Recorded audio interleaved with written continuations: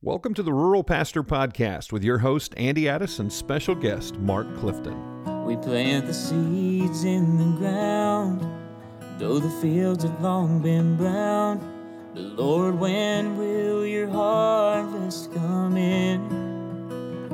I'm giving all I've got to give in the place where I've been sent. But will my labor make much difference in the end? Will no one ever know? Sometimes I feel so all alone. Like the prophet Jeremiah, you may be the one to go to the dying and the broken with a message of hope. To that church on the corner of that forgotten little town, to a room of empty pews where his love can still be found. You may never know of all the seeds you sow, but it just takes one willing soul to make him know. We haven't talked about it in a while, Mark, but that song... That song is pretty good, isn't it? It is. Tell you what. I don't know if they're ever going to give it a title. People ask me, what's the title of that song? I say it's the Rural Pastor Podcast song. Man, if they ever gave awards for the best podcast intro song, we would have it. Because that's original, guys. That's not like something we didn't just rip that off of somebody else. That's right. We didn't pirate that song. Well, that was written for this show, by the way. And we talked about it weeks and weeks ago, but the truth was you said, Chosen Road. And I do. You said, yeah. hey, write me something for this, and this is what you got. Yeah, it is. We gave them some ideas, and they put them down and sent them to me. And for several $1,000s. $47,500, I think. Is that what it was? No, man, they just did it because they love rural pastors. We didn't send them anything like that. Don't get all. No, they're amazing. They're amazing. My name is Andy Addis, and I have the privilege of being the volunteer rural strategist for the North American Mission Board Replant Team. I'm also the pastor of a rural multi-site known as Crosspoint. I'm here with... I'm Mark Clifton. I am the senior director of replant and rural ministry and all that stuff at NAM, and I pastor a multi-site church. We have Linwood Baptist Church in Linwood, Kansas, town of 400 people. Okay. We have about 60 on Sunday morning. We have a little tiny building, and next door is the elementary school that's now vacant. So they let us have our adult Sunday school over in the elementary school. So we're in two locations at once. You know, I've been told that multi-site is hard to define, but that is... That's a different kind of definition if I've ever heard one. Well, I put that on my resume. I was worried you were going to say, yeah, we got a group meeting at the Dollar General. No, that's true. Anyway, we are going through a series of principles from a book that we have released that's called Doing More Together. And it's out of the growth of this rural multi-site called Crosspoint that I've had the privilege to pastor. And today we're talking about a principle that is probably a bit controversial for some. And it's that sometimes you lead by stepping down. Leaders can lead by stepping down. Yeah. And it's important that today is the day that hopefully you're going to get some relief, because the Rural Pastor Podcast, we want to pour into, partner with, and pat on the back the rural pastor. We know what you do is important, but we also know it's heavy. And so today is the day we may be telling you, giving you some advice to lay some stuff down. Yep. So let me ask our intro question. I always like to delve into your past. Yeah, go ahead. I'm going to actually start with the story, and then I want to see right, where you you go. come from this.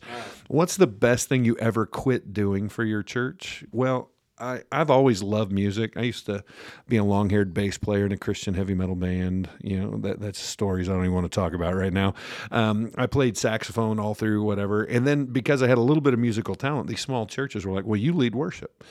Well, I did that several times, and then I got asked to lead worship at a camp, which in my world was like the major leagues. That's the big stage, isn't Right. it? That's the big gig. And I remember I was so nervous. I thought I was going to die. Yeah. I'll be honest with you. Yeah. And I'm out at Webster Conference Center, and I'm there 7 hours early because I want to practice and get them some things going. And I'm really going to die. And it starts to rain. And I mean, it's like Noahic rain coming down. And about 2 hours before camp is supposed to start, no one's there. And then I finally figured it out. It rained so much, the roads washed out and it flooded. And I went, Lord, you have delivered me from the worst ministry experience. And ever since then, I've said no. When somebody wanted me to, I got at the door of it and God delivered me. I'm not going to do that again. How about you? What's one of the best things you ever quit? Okay. Leading music. Same, huh? Same. Just leading congregational music. You know, I can't do it well, but I know who can do it poorly, and I'd rather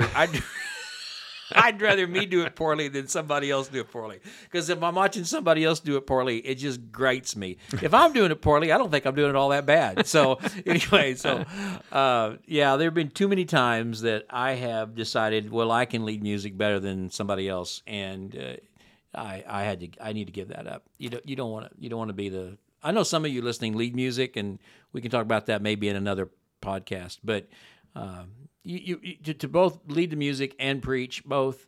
Yeah, I discovered even in my rural small church settings, it was better to have someone really maybe even a little bit lower quality than me, which was not hard to be.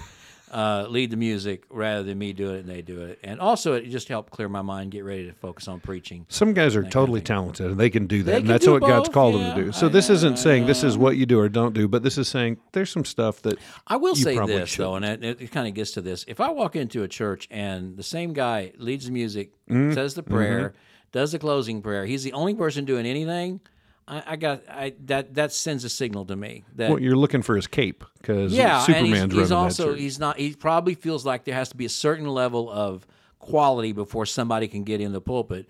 And basically, for most of us in churches of less than 100 people, let's be honest. That's one of the joys of being in a small normative-sized church. We don't have to have that kind of a high bar. Yeah, and that's why they call them specials because they're not good, but they are special Well, yeah, sometimes, right? yeah. God gave me this song to sing, and sometimes I think, well, I wish he'd take it back. I heard it. Okay, we're teasing. We shouldn't. We know it's all about the heart. We understand that. We understand that. But let's talk about this real principle for leaders that sometimes the best leadership that you can afford is by stepping down. So just in a nutshell, Crosspoint, the church that I pastored, was a single location of about 100 people. Now we're a multi-site with more than a dozen locations, running an average of 2,000 to 3,000, depending on season when people are there that aren't. And here's what we found: we have plateaued 4 times, significant plateaued. When we look back, 3 of those plateaus were entirely on my shoulders because I bottlenecked us. I kept holding on to something that and here's the principle: the church outgrew me for. And it's a beautiful thing when the church outgrows you in some areas. It's absolutely wonderful when you can say, okay, we've grown enough. It's not always numerically. Sometimes it's on quality. Sometimes it's on purpose or direction. But would you agree that it is a very real thing in ministry to just be aware that you can become the bottleneck because good things are happening and the church has outgrown you? Yeah, or you can become the bottleneck, again, because you want everything to be done a certain way, and you can do it probably as well as anybody else, and you just make sure that it's easier for you to do it than to try to delegate it and see that it's going to get done and chase somebody down to see it. And so you just end up, and listen to me, your church will let you do everything you do. I mean, you take a job, they'll let you do it, and your job and my job is to raise up leaders. It's to make disciples, and it's to give them opportunities to lead. And, not just to talk about our church, but I'm awfully proud of our church. If you come to Linwood or you watch it on Facebook, every Sunday morning there'll be at least 3 different individuals, 3 different ones every Sunday morning that'll read Scripture and pray, and maybe even explain that Scripture. And some of them were pretty doggone nervous doing it the first few times. But lately, I've seen some of them get really comfortable doing it. And listen, I've been doing that since we started a year ago, October 2021. October 2020, rather. So it'll be 2 years coming in October. But listen to this. 2 of those guys are going to preach at the end of this month. That's Those great. are 2 laymen that are going to preach at the end of this month. I mean, It's got to start somewhere. you kind of want to work yourself out of being indispensable. Amen. If you're the indispensable person in that church, we need to have a talk. And, I went and visited a friend's church, a small rural church, not too long ago. And I got to be honest with you, he had 3 or 4 people that helped with the service. And the quality, they weren't setting the bar for quality in rural America or anything, but he had this high school kid read Scripture. And he read the second half of Romans 8. And why do I remember that weeks later? Because he stumbled and bumbled and really mispronounced a couple things, to be honest with you. But for whatever reason, as God used that was the most powerful part of that sermon. Just to hear it coming across his lips, I heard Romans 8 like I hadn't heard it in a long time. And that's where you have to trust the Lord to do those things. Right. And you just said it, and this is the next area of discussion in this, that our job is to be working ourselves out of that. And we think that means we have to disciple people, but that's only one D word. We should be discipling everybody. Yes. But then there's another group of people that, as we're discipling, we're also developing them. Right. And those are two completely different things. They are. So in your years of wisdom, Mark, what's the difference between discipleship and development, and how do those work together? Well, discipleship is really hanging out with people who love Jesus and are like Jesus, and we're together, we're becoming like the people we hang out with. Always you get parents who say, I need to pray for my son. He's really messed up in school because he's been hanging out with the wrong crowd. Well, he's being discipled by that crowd. So you end up acting like the people you hang out with because they hold you accountable to a certain level of activity and that kind of thing. That's discipleship. It's all good. Good discipleship is holding each other accountable, growing daily in Jesus. But developing is just what I said. It's going to somebody and saying, I think you could read Scripture publicly. Oh, I don't think I could. Yeah, let's try it. Maybe on a Wednesday night. Let me print it up for you in really large print, one small verse. You just read it. Be part of this, and then moving them to the next level and the next level, and affirming them when they do it, and giving them guidance and insight, and giving them and saying, hey, I'm traveling to, I got to go to an associational meeting, on Saturday. Just come on. Hey, how'd you like to come ride with me? I'd like to have somebody ride with me. Let them experience it, and you begin to develop them as leaders, and you see that as your job to develop them as leaders. That takes a lot of work. And if you're a bivocational pastor and you've got 3 or 4 kids and you're trying to take care of your house, take care, when do I have time to develop a leader? Well, you need to make time because that is your job. And ultimately it pays because ultimately when you have that pool of leaders, then you're free to focus on preparation of sermons, prayer, study, and really serious counseling and dealing with people. You've got some margin now because you've got other people to help you. But you got to make sure and remember as well that development does not have immediate gratification. Like that, it does not. You develop somebody, you say, good, this is going to give me time. Not for a while. No, years, maybe. Yeah, because what you're doing, that's the long game that you're playing. Game, The development piece is what you're called to do. We disciple everybody. We develop a few.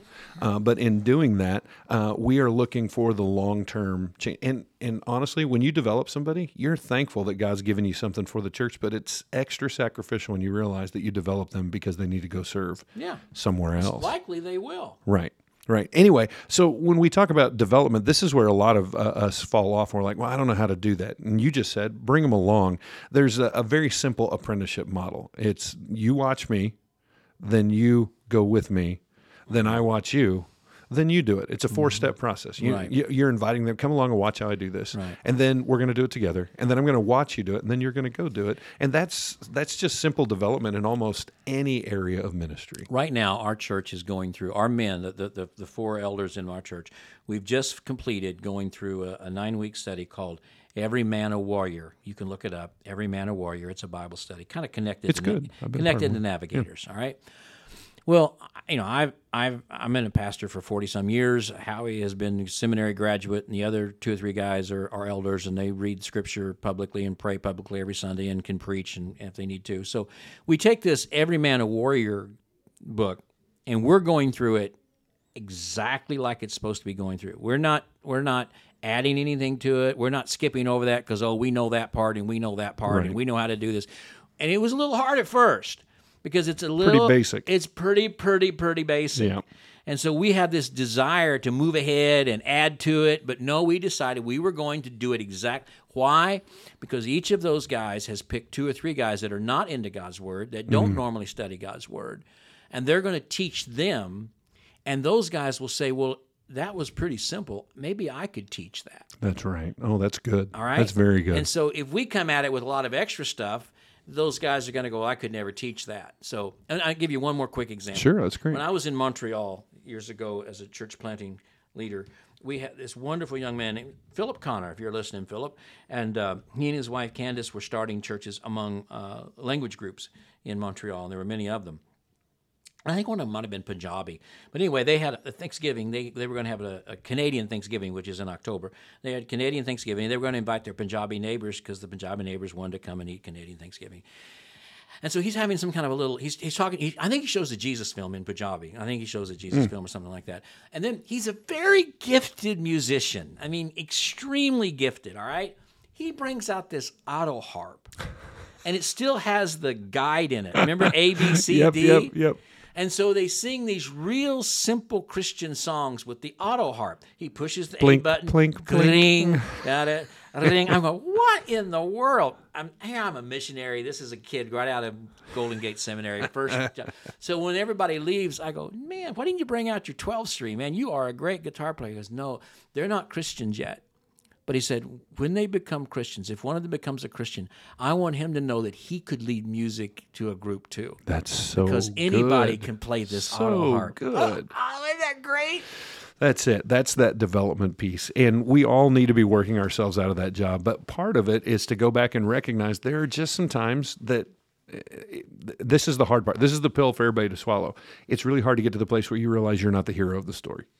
That Jesus is the hero of the story, and the main characters, I mean, you're supporting them as well. It's those that are in your church. I want to tell you just a very quick story about the very first time that I recognized this in grand detail. The church had grown. We already bought Big A Auto Parts store. We were, meeting at another.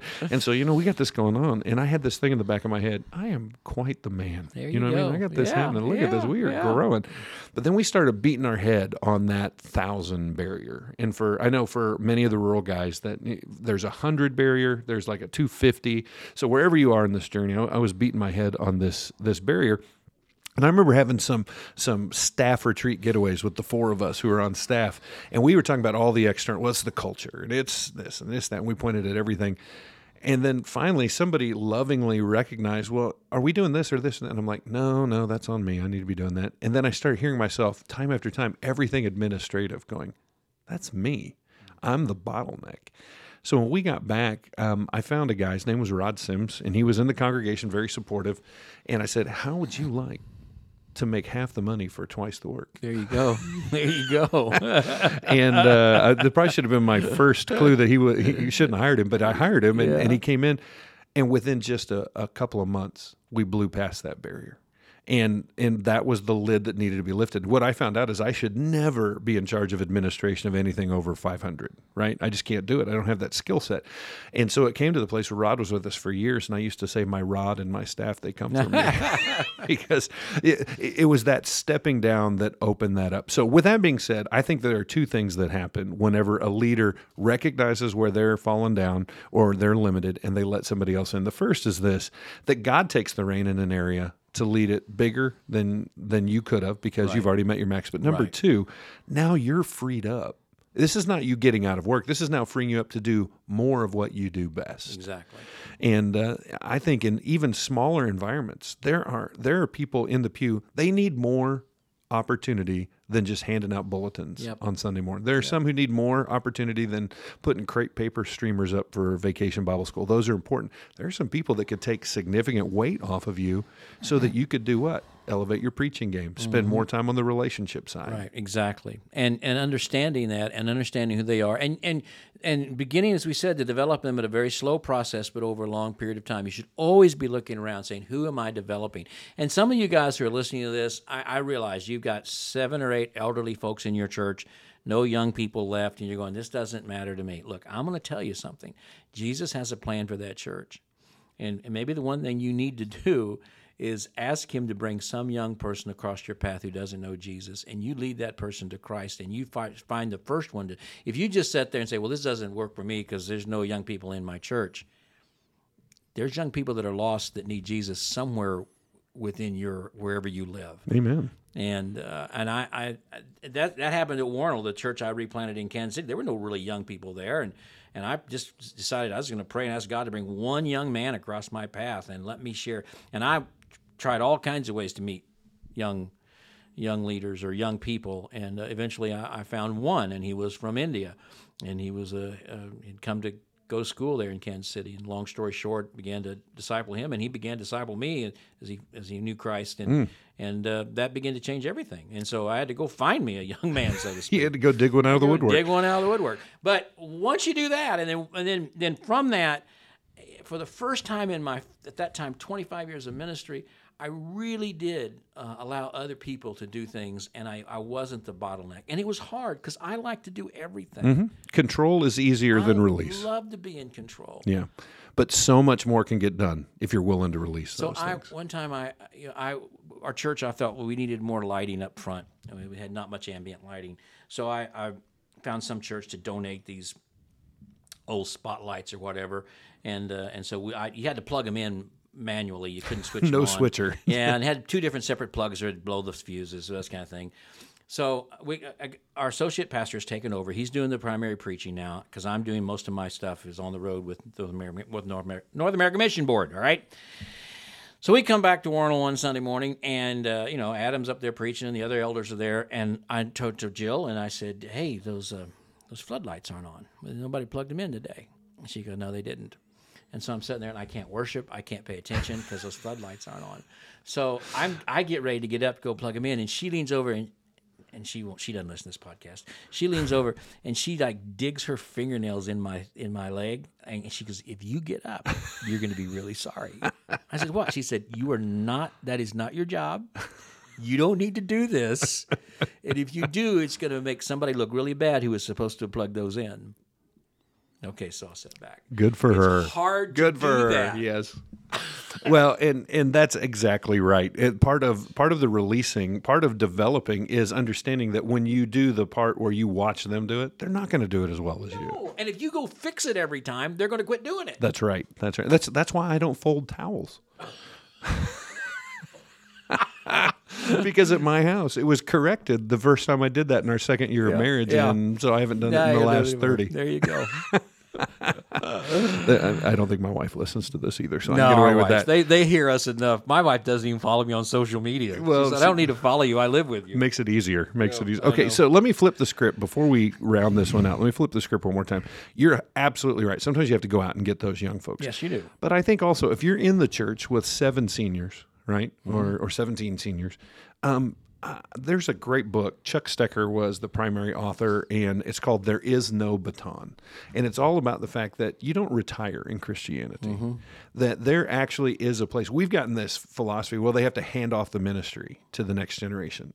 You hand it off at your funeral. Until then, you're training and you're leading. Good word. And we need to remember that these seniors, Good they word. are not there for the ride. Yeah, you're right. They are driving the bus, and we need them in that place. And so don't give up on while you're looking for those young, and we do need them, Yeah, right. so we don't gray out. Right. But don't give up on those seniors for doing more than just showing up. Yeah, I agree. I think there's some great things that word. they can do. Good word. Good way to conclude that. Good Well, job. in that, let me take us to Ephesians 4, 11 through 16. Everybody knows this one, but I want to make sure that you focus on rural pastor, young pastor, you got to focus on the end of this. And he gave the apostles, the prophets, the evangelists, the shepherds, and teachers to equip the saints for works of ministry, for the building up of the body of Christ until we attain the unity of the faith and the knowledge of the Son of God, to mature manhood, to the measure of the stature of the fullness of Christ, so that we may no longer be children tossed to and fro by the waves and carried about by every wind of doctrine and human cunning, by craftiness and deceitful schemes. Rather, speaking the truth in love, we're to grow up into every way into Him who is the head, into Christ. That part about we build up the body so that they do the works. Christianity's always been a team sport. Right. And we Always need to is. remember. So let me challenge you with that. Next week, we're going to talk about something a little more controversial. We're going to talk about video in church. Video in church. That'll be interesting, Video won't it? church. Yeah, Video church. Huh? Video church, Video, something no like. more video games. Well, before we get there, let us just say thank you to you. We are so thankful that you are willing to join us and be a part of the Rural Pastor Podcast. Please check out the ruralpastorpodcast.com. Share this, subscribe. We just can't wait to see you next. You're important, and we love you, Pastor. Like the prophet Jeremiah, you may be the one to go to the dying and the broken with a message of hope. To that church on the corner of that forgotten little town, to a room of empty pews where His love can still be found. You may never know of all the seeds you've sown, but it just takes one willing soul to make Him known. Thank you so much for joining us at the ruralpastorpodcast.com. A special thanks to Chosen Road for this incredible theme music, to 180 Digital, our corporate sponsor, and you can check out both of them at our website as well as other resources, because you're not alone. And Rural Pastor, we believe in you at the ruralpastorpodcast.com.